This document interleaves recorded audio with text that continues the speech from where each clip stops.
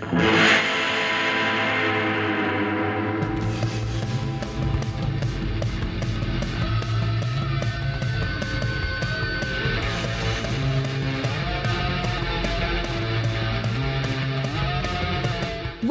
to Gleaming the Tube, the podcast where Kevin and Mike watch a film in which somebody rides a skateboard at some point. Finally, a podcast where people talk about movies. Hello, Michael. Hello, Kevin. 2010, Scott Pilgrim vs. The World, directed by Edgar Wright, based on the graphic novels by Brian Lee O'Malley, shows us the adventures of Michael Cera's slacker musician who discovers that in order to win the heart of foxy New Girl in town, Ramona Flowers, he must fight and defeat her 7 evil exes in combat. To join us to discuss this movie, we have Preston, who actually did the music for this very podcast several years ago. Hello, Preston. Hello, Kevin. Hello, Michael. Hello. Happy to be here. Happy to have you. So tell everyone about you and your various projects. As Kevin had mentioned, I did the music for Gleaming Tube. I used the student or the title Kissing Contest, which is me and a ragtag gang of whatever friends are available the night of a show playing weird new wavy kind of music. I guess I wasn't really prepared to do the plug thing this early in the show. Tell us about you. I have played music for forever. And so for the last 12 years, I've been told, hey, your band reminds me of that movie, Scott Pilgrim.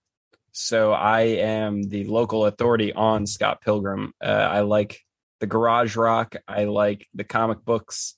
You can't see it, but I do somewhat resemble Michael Cera in Scott Pilgrim versus the World, which doesn't help my case. But I'm here to embrace it and really let you guys know that I know I get it. I look like Scott Pilgrim. I sound like Sex Bomb. But yeah. You could do worse. Yeah. I mean, look, it's usually a compliment. I had a similar experience in the late 90s when the movie High Fidelity came out. Oh, yeah. People were giving me shit about that. And that has skateboarding in it too, so we will probably get to that at some point. Yeah, we got to touch on that. Yeah. But this time out, we're talking about Scott Pilgrim. So Preston, you had mentioned that various people had mentioned how you reminded them of it. Is that how you discovered it, or were you like a fan of the graphic novel or the movie before that? So I had an awareness of the graphic novel when I was in high school, but like high school is probably the major dip as far as my comic reading goes.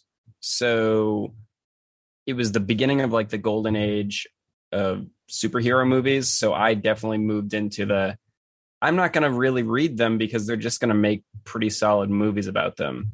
And, graduating in 2009, to that point, the really good movies we were talking about were Spider-Man 2 and X-Men 2. Just a lot of sequels that it was like, oh, we got this, we can do this. And so when Scott Pilgrim came out, it wasn't long after I heard about it that they announced the movie. And so I was just like, oh, cool. That's one less thing I got to read. But then I missed it in theaters. And then like any cult movie, it had the groundswell on home video or on demand or whatever. And within like a month of it going available on demand, I would say about 7 of my friends said, hey, you got to watch this movie, Scott Pilgrim. I rented it. Come on over. And so I had like a week's worth of watching that movie with different friends and them all saying, hey, this is like your band. And then, life started to imitate art, and there was the garage rock revival, and I just kind of slid right into that. And now we're here. Nice. Yeah, it's funny. I had a weird different entry point to the world of Scott Pilgrim in that the very first time that I visited a friend of mine in Los Angeles, my friend Hannah Stein, shout out to Hannah Stein, for the airplane ride home. So she had been a massive collector of sort of like tween and teen media for her job at a toy company. And plied me with a few volumes of Scott Pilgrim, at the print version of it, for my flight home. And this was, I didn't realize it, but I think the movie was basically in production at the time, but I didn't know it. And I enjoyed the hell out of the comics. I thought they were really funny and kind of well put together. I really liked the graphic style of them. And so no sooner did I get home, but within a couple of months, I saw the trailer for the movie. And I was like, holy shit, this is this whole world that I didn't know anything about, that suddenly, I appreciated the comics and then immediately got to appreciate the live action movie, which was kind of like interesting kismet. I think that happened so sort of fluidly. I should note that the Scott Pilgrim graphic novels came out in a slightly different format than American comic fans are used to. A lot of times comic books come out in these sort of like 20-page single issues every couple of months. And Scott Pilgrim was a series of 6 kind of novel length black and white books that told the story. And each one, they came out like one a year, maybe. Yeah, I think I had the first. Now, Kevin, let me ask you a question. Would in my mind, I sort of associated them with almost like a manga format where they were like small little chapbooks. Is that correct, or is that? Yes and no. I think there was a heavy manga influence on the Scott Pilgrim books. Manga. Okay, I've been pronouncing that wrong for 30 years. But I don't think they're technically that, because you don't read them back to front. Yeah, unless it comes from the manga region of Japan, it's just cultural appropriation. Sure. But no, yeah, it's black and white. It's on pulpy paper, and yeah, it's give or take the length of a manga volume. So you're not wrong in that. That's how I view it as well. Yeah, I kind of that's what I sort of assumed. And you were right, where they started production on the movie after the 3rd volume came out. After the 3rd of 6, which is kind of interesting because I don't think Brian Lee O'Malley had fully mapped out where he was going with the series when they had started production on the movie. And there are change, like as the movie goes on, it becomes less faithful to the book, kind of like the Game of Thrones show. Sure. Where once that lapped the books, it started going off in its own direction. And I think I had read in the original script of the movie, and I think they even filmed this and showed it at preview screenings, Scott ends the movie originally getting together with Knives Chow. Huh. I think I remember that. Yeah. So there's like a on the DVD features, there is that full scene like that. It's totally shot and cut. And yeah, so when they greenlit the film, they intentionally didn't really communicate about how it was supposed to end. So the movie could go in its own direction while the comic goes in another. I guess they probably worked out, and I'm sure Edgar Wright and the screenwriters spoke with Brian Lee O'Malley, but I think he gave an idea, and then when he was writing the rest of the books, he just like deviated completely. Well, I seem to recall in the books that I read, it moved, like I think at some point Scott moves away. Doesn't he go to college and starts another different band and like gets back together with Knives? Like there's a whole living universe. The books take place over the course of about a year, and the movie takes place over the course of about a month. Right. So okay. It's way more compressed because you're adapting 6 books into one movie. Sure. I remember when this came out, I could not have been more excited for it because I was super into the graphic novels. Unlike Preston, this was sort of at one of the high points in my comic reading time. I was working at a startup, and I would just take long lunches every Wednesday and go to the comic book store and then read my comics over lunch. And I was a huge fan of Edgar Wright. I loved his British TV show Space that he did with Simon Pegg. I loved the movie Shaun of the Dead that he did. And he had done Hot Fuzz by then too. So I was really into his stuff, and I thought he was a really good choice for the material. And I was interested to see like what he would kind of do without Simon Pegg, like how much of the sensibility was his. I really liked it, but I also remember this movie did not do well at the box office, despite sort of being an enormous Comic-Con hit. It's all anyone would talk about at San Diego Comic-Con that year. There were enormous posters like that draped an entire skyscraper, and they kept having these sellout screenings at Comic-Con, and people like confidently said like this movie is going to be huge. And then it didn't do well. And I think that is the movie that sort of soured Hollywood a little on Comic-Con and made them think, oh, well, maybe Comic-Con isn't the key to all right. wealth and fortune. Maybe this collection of like highly specific doofuses like are not the tastemakers we had originally thought they were. Right. You know, it's I think the thing that I find the most charming about the film is that I'm always a fan of something that is a niche genre, like specific to comic books. And the movie is obviously very couched in video game lore. And yet I, who am absolutely a tourist in the world of comics and know almost nothing about gaming culture at all, still managed to love the movie and find a lot to love about it. Like, I know just enough about gaming to know that coins are a thing, and that there's you go up levels until you fight a final boss. Like, I kind of know those elements about gaming, but that's about as far as my knowledge of that world goes. And yet I watched that movie and was completely delighted by it, even though I am a kind of an outsider in that world. I thought it did a good job of being wildly entertaining and not so niche and so inside that a neophyte like myself wouldn't be able to enjoy it. Well, I think also you probably related to, I think just the living in Toronto and being young stuff reminded me a lot of what was going on like in Providence, maybe a few years when you were around the same age of the characters, and you're at these parties and, oh, there's a mysterious cool new girl in town that everyone's talking about. I felt like all of that stuff felt really true to life. And I felt like, the video game logic and the comic references were kind of there to serve the emotional beats.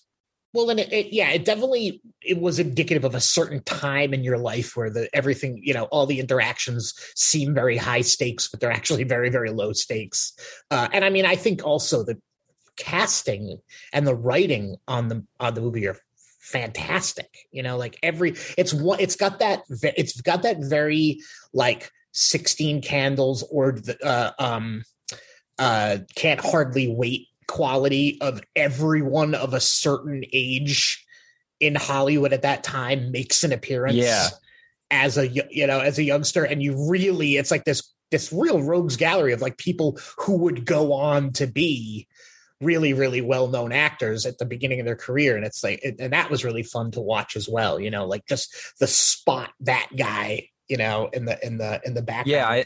I think Scott Pilgrim has the highest concentration of comic book related actors.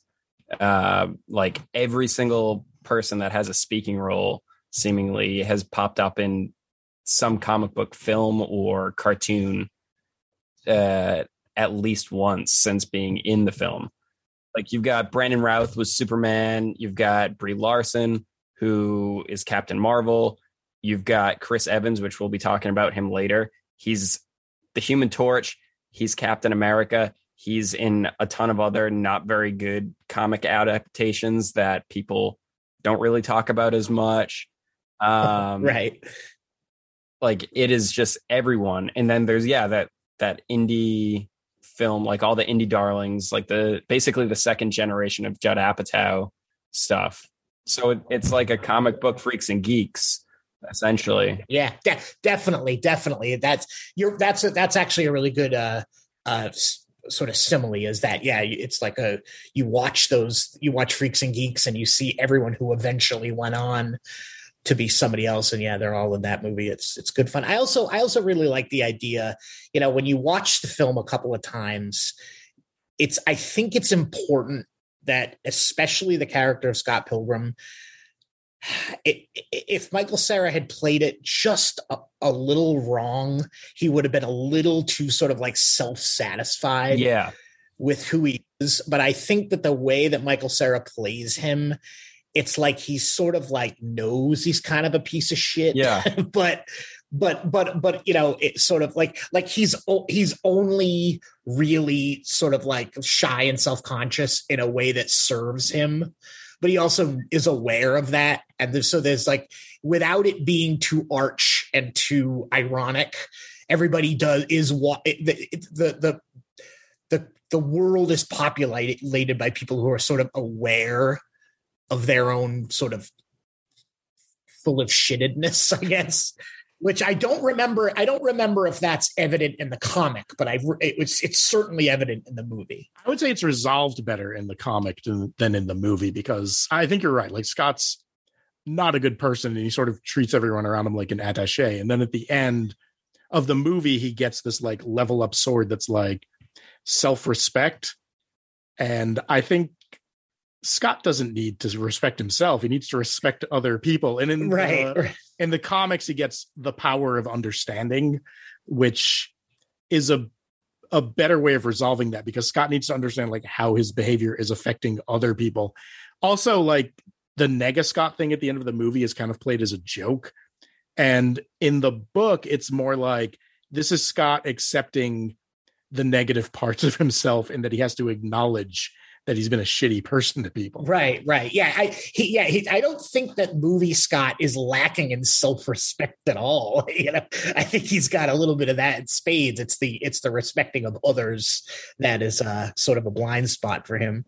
But like I said, it at least it's all played. And I mean, let's face it, the rest, like I said, the rest of the cast, like Aubrey Plaza, Anna Kendrick, Kieran Culkin is amazing in that movie. He's so good. I love it to death. And the fact that it's like, I also love the idea of snow playing this major, just the weather, being from the East Coast and being from New England, we all know how a huge deterrent in our social lives can just be the fact that there's 2 feet of snow. Absolutely. And that's just this other level that you have to deal with. And I could certainly relate to the idea of just like wanting desperately to hang out, but just being too goddamn cold. Yeah. And ending up at strange houses just because it's too cold. And like, it works out for Scott in this, but like, how many times have you had that winter where it's just like, I am hanging out with this person still, and it's just because there's snow. Yeah. Or it not that this happens in the movie, but it reminded me of one of my favorite Providence phenomenons of hanging out in an apartment that you either used to live in yourself or hung out with with like 10 years prior, you hung out at the same exact apartment, and now you're here again because it's cold and it's late and you just need somewhere to be that's not standing out in front of a club that's freezing. Yeah, that's certainly a phenomenon I can recognize. And this issue of this town where kind of everybody knows everybody's history. Like, there's the guy Como, who his whole thing is he knows everybody. Yeah. And I felt like that was very true to life, especially like in Providence, when you're like trying to meet romantic partners. It's like everyone knows everything about everybody, and everybody has an opinion, which I think is why, like, when someone like Ramona shows up, everyone's like, ooh, yes, she doesn't have the baggage associated with the rest of the city. But then, obviously she's got these 7 evil exes. So everyone's got their baggage. We need to find out about as much as we can about this person before they find out about us. One of my best friends like met his future wife at I think at a Combustible Edison show in Providence, and all of her roommates told her that she should not date that dude because he's friends with me and I'm an asshole. Well, that is well trodden territory. And I think the reason they thought I was an asshole was because their band was going to play on the college radio station, and I, within earshot, referred to them as Bikini Kill knockoffs. Well, Kevin, you do, that is pretty on brand. I love you to death, but there was a time where you were, well, let's say we were quite a bunch of fucking assholes in Providence. Believe me, I know. I don't know if you know this, Kevin. I coined a term for exactly what you're talking about. I usually refer to it as providensity. which is when various people are at cross purposes and everyone knows each other. It's a good time. I haven't lived in Providence in several years. Is it still like that, Preston? Yeah, pretty much. I mean, because of the pandemic, I haven't really been as present around there as I once was. But yeah, Scott Pilgrim is very much a representation of what it's like being involved in any sort of like music or art scene, and how small it makes a town. Oh, sure. Like, when new people come along, it is kind of like let's float around between bands, or let's float around at parties and see if anyone knows anything. And that it's not just like romantic prospects. It's like anyone that shows up, it is someone has to know something.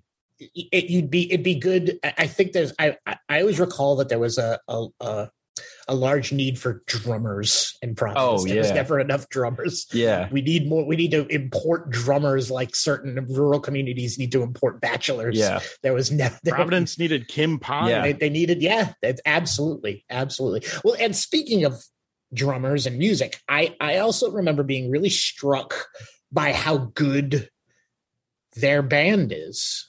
That song that they play, that first song, is a goddamn fucking barn burner. That's a really good song. And I remember thinking like, man, I wish this was a real band.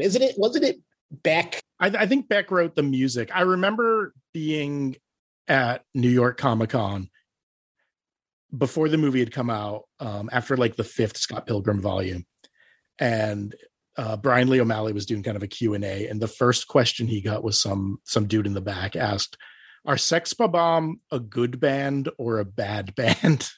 And he like really started laughing and was like, "Well, I guess they can be whatever you want them to be. It works either way." But in the movie, they're a good band. They are like that is, like I said, when they're rehearsing in the living room and they start playing, I thought like, holy shit, like I would rock the fuck out to these guys. This is a good rock band. Yeah. Like, so it's Beck that did all the music for Sex Bomb. And then I think it was Broken Social Scene that did Crash and the Boys. And then Metric did Clash at Demon Head. But then there's like the score is done by like Nigel Godrich and Dan the Automator and like a few other people. Like when it like kind of like branches out into different genres, that's so some lightweights. Yeah. Just some people you might have seen in a liner note or two. Just some nobodies. Exactly. That's fantastic. Now, I do want to get into the skateboarding here. Chris Evans plays a character named Lucas Lee, who's a former pro skateboarder turned actor. And you wonder if it's a bit of a playoff on Jason Lee, although he acts nothing like Jason Lee. Like Jason Lee was not an action star. Right. I think that it's interesting because that's immediately where you go to. I mean, his last name is Lee. He's a former professional skateboarder, but Jason Lee seems like he's regarded as a pretty well-liked dude who is not sort of a dickish jock action star.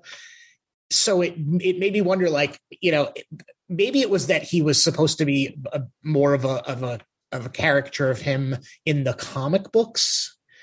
And then they decided to play it differently in the movie, because in the movie, Chris Evans plays it like, well, in actuality, he plays it more like the perception of pro skaters at the time that the movie came out, which is many years after Jason Lee was a professional skateboarder, where suddenly professional skaters did sort of become these real corpo jock types who, it was one of the first times where professional skateboarders started treating themselves like athletes, where they trained and worked out and suddenly were very sort of muscular and spry.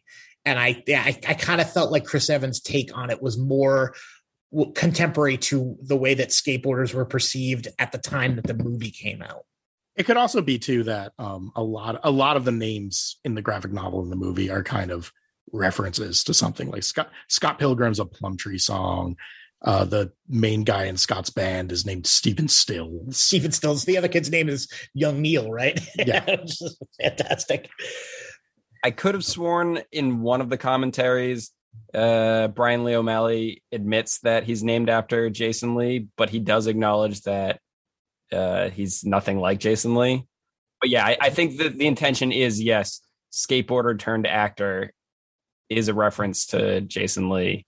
Right. And so in the sequence in which he challenges him to do the crazy trick down the handrail, that was one of the few moments where I was able to sort of recognize the influence over video games in the film, which is that in all of the skateboarding video games, the tricks and the ability to do the tricks are really, really inflated, where you would never be able to do a handrail the way that he does the handrail in the reality of skateboarding. Wait, so you can't do a grindy thingy like in Tony Hawk? And this is a funny thing that I've never actually sort of touched on. Never tried it because I'm terrified. Right. So one of the things that I've never touched on in this podcast, and this is a perfect moment to kind of get into it, is that there is this weird exchange in modern skateboarding where once those Tony Hawk games came out, as ridiculous as some of the trick combinations and some of the height of the air and the amount of flips that they could do, as ridiculous as they seemed, once people started being able to watch the avatars do some of the really technical tricks, like a trick within a trick on a ledge, there was this weird bump forward in real skateboarding where, and this is a real thing, like once they were able to visualize it in a video game and see the foot placement, all of a sudden in real skateboarding, there became this weird technical revolution, especially in ledge tricks, where people were able to figure out how to apply the pressure to a certain point on a board to do a trick within a trick in the same ledge. And so watching that occur in real time and watching skate videos, and suddenly there are people doing a nose slide and like nollie heel flipping out of a nose slide into a tail slide, was absolutely a product of those fucking video games. And it's really strange to see that real life was now imitating the art in this way. But in the movie, the fact that it's like a long rail that's covered in snow, and he jumps from one part of the rail to another part of the rail, and then ultimately eats shit, is way more of a reference to the abilities that the skaters had in the video games, as opposed to the abilities that they had in real life. And I actually remember watching the movie and getting the reference and being like, oh, he's challenging him to the video game reality of things, when in reality they're set in the reality of things. I don't know if what I said just made any sense, but it tickled me that he was like, "Can you think you can do that handrail?" And the guy, the video game version of it, was like, "Of course I can." And then he turned into coins, and ultimately Scott won that battle by just letting him compete against himself, which is, I guess, a nice metaphor there for something. I'm not sure what. But yeah, it sure was fun to see skateboarding in a movie, because that was still sort of a relatively new thing at the time. Wasn't a lot of skateboarding in motion pictures. So Preston, I wanted to ask you, you had mentioned that this came out at a period like in high school when you weren't reading comics, which I think tracks for a lot of people I know who read comic books kind of stop in high school. I know I did, partly because it was like, I got my driver's license, and it was like, okay, well, with like the money I'm paying on this, I can afford records or I can afford comic books, and I got to pick one, and I went with records, but came back to it. Did you come back to comics later? Oh yeah, absolutely. So I think more than anything, it wasn't necessarily a budget thing. It was an availability thing to an extent. So being born in 91, I grew up when like comic book cartoons were on like 24/7, and also I could just go to a thrift store and find just like piles and piles of comics that like speculators bought, thinking that it was going to be, the next big book, and it wasn't. It was like X-Men #1, or it was Spider-Man 300 or whatever. So I could get books on the cheap as a 10-year-old, and then that kind of dried up for a little bit. And, I kind of moved on to digging through the record bins at the thrift stores. But then I kind of came back to it probably late high school, post high school ish. And I've just kind of played catch up here and there. And the fact that there's Marvel movies every 3 or 4 months or so that are good, and there's DC movies that are not. It's really great to be able to enjoy a lot of the stories as like familiar stories, but then also enjoying them as like things that I have not read. Like, for example, I remember Civil War happening, and I remember flipping through pages of it, but I had no knowledge of it aside from the fact that shortly after the event ends, Captain America dies. So when I went into Civil War in the theaters, I was like, oh, they're probably just going to kill off Chris Evans so he can, focus on signing copies of Scott Pilgrim.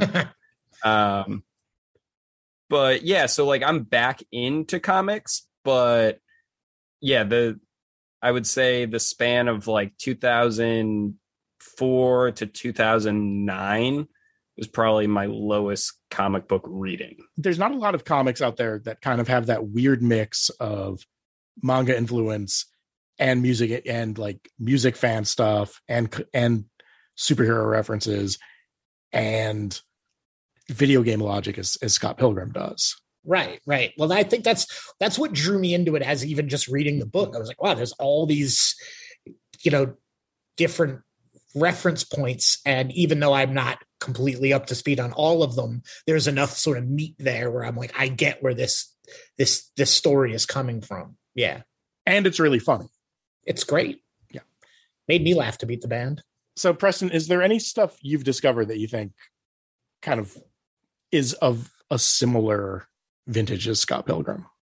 It's tough to gauge that, just because Scott Pilgrim, as much as I jokingly have been almost dismissive to my being compared to it, like Scott Pilgrim hit me at the right time. Like there is a certain magic to Scott Pilgrim for me that just I'm constantly searching for it, but I don't think that there's much else that nails superheroes, manga, or like American comics, Japanese comics, video games, and rock and roll in a way that it works. Like there are comics about people in bands. There are comics about people that read comics. There are comics about people that play video games, but nothing encapsulates every quote unquote unproductive thing that a teenager or someone in their early 20s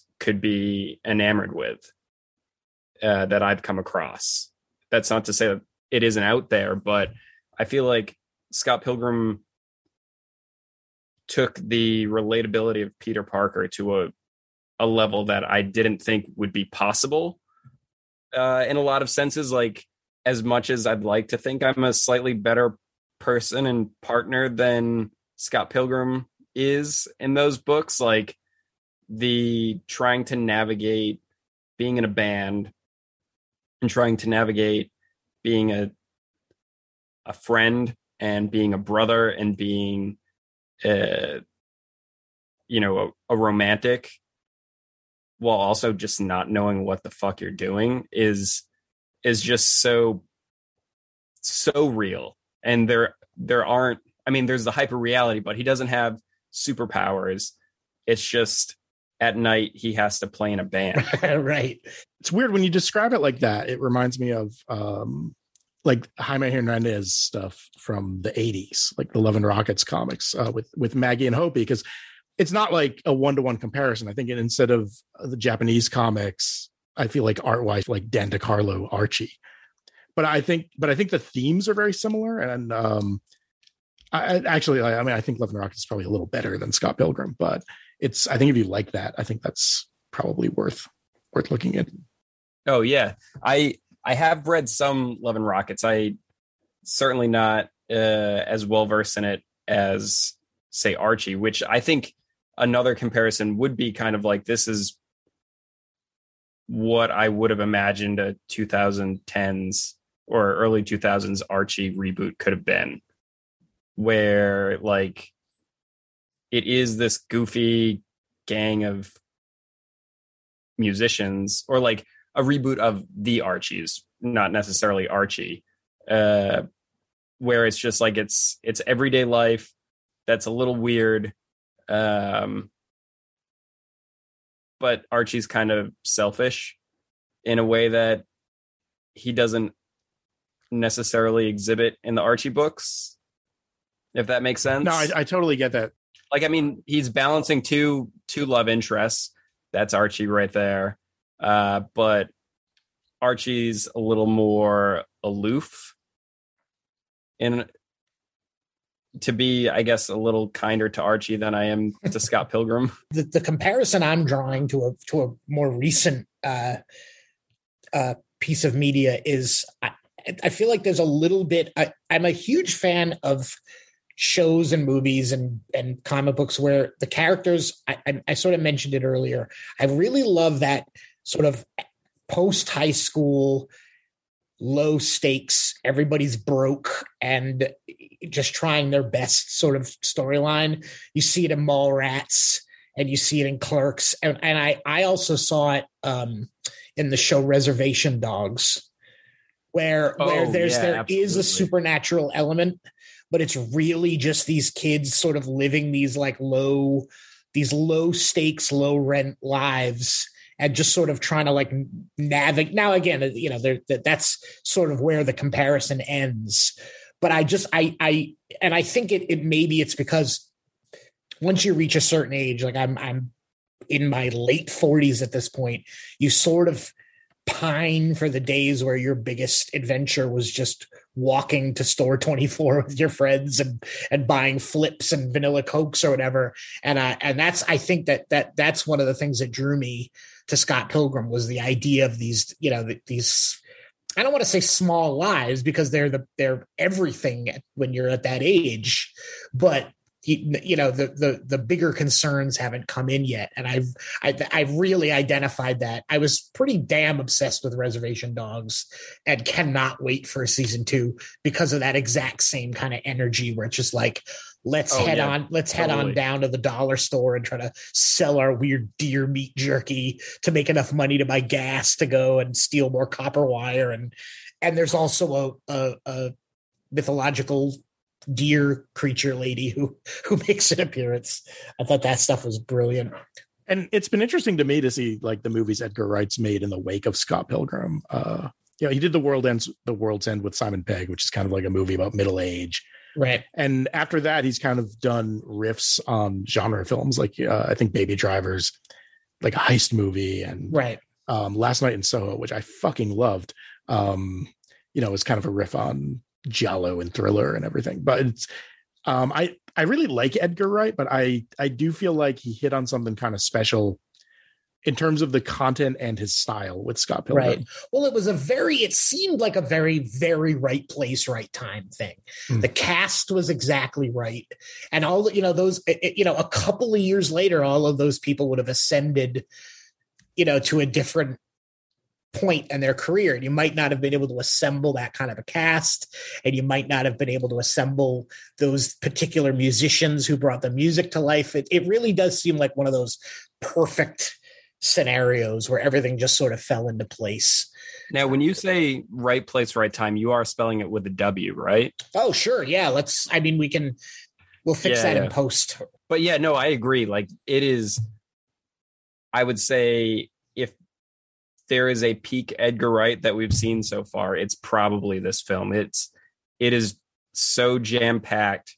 It's so dense with visual comedy and so dense with like one-liners, and it's just every second there's something that you probably miss because you're still processing something that happened before. Well, even just the I love the sort of like that scene commentary where there's the one band that has sort of ascended to another level, and everyone's sort of in awe, but also jealous of them, and also kind of shitty about it. You know what I mean? Like that. And then there's the hangers on, and everyone finds a way to tie themselves into the myth of that band. Whether I dated her beforehand or I have backstage access because I marginally know. Yeah, there was, and again, that the vegan pissing contest scene made me. And then even just the scene at the very end where he has to he keeps trying to get back to the boss level, and he keeps having to deal with the guys at the door. Yeah, and it's the same fucking conversation that you have a million times. Yeah, with the guy at the door. Is he your friend? I remember realizing a few years ago that there was a couple of people that I had been interacting with in Providence for almost 30 years, and the only thing we knew about each other was each other's names and like, hey, how you been? But I had known them for 30 years. Yeah, you know what I mean? And it's like, that film does a really good job of sort of capturing those weird, like, somebody you see on the bus constantly, and so you know them, but you don't really know them, and what, I remember sort of taking a lot of joy in watching that play itself out on the screen.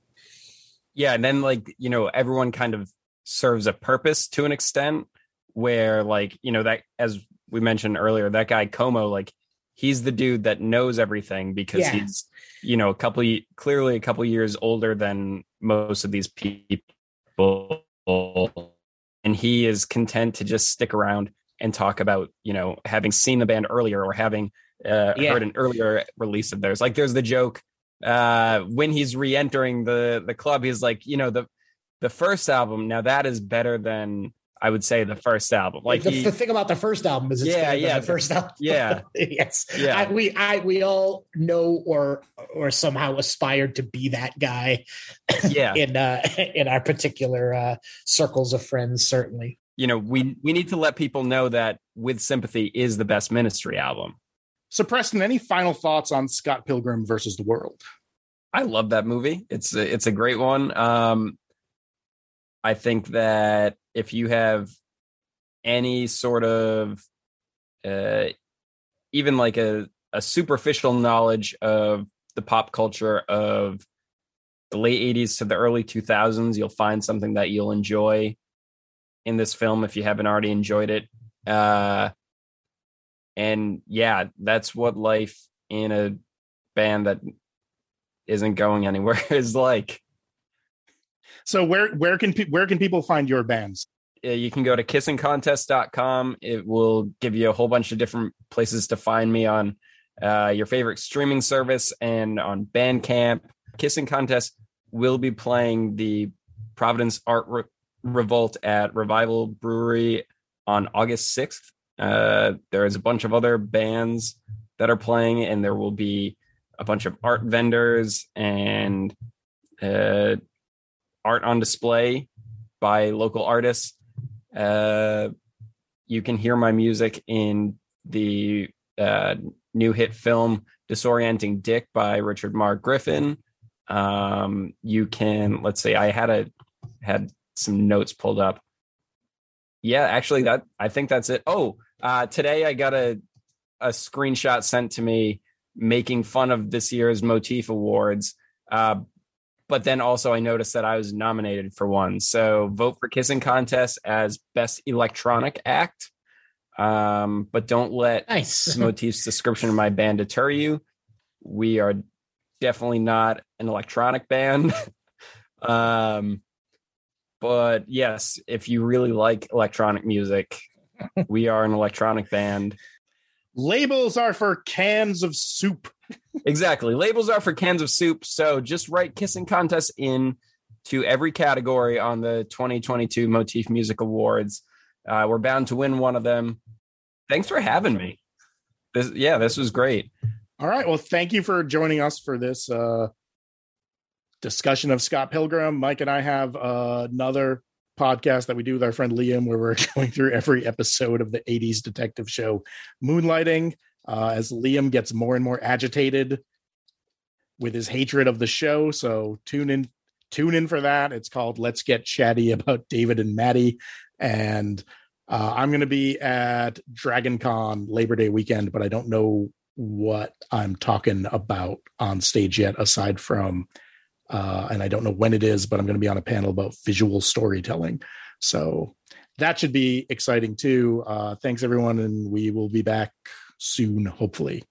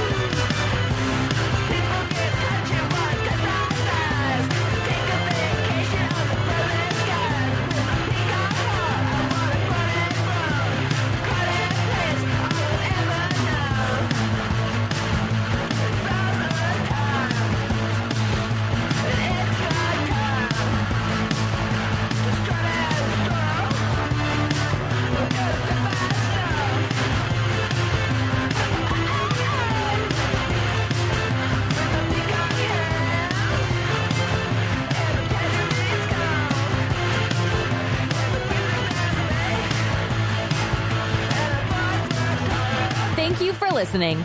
Our website is gleamingthetube.net. We're on Facebook at Gleaming the Tube, and our email is gleamingpod@gmail.com. Production assistance by Liam Gray. Music by Kissing Contest. Skateboarding is not a crime.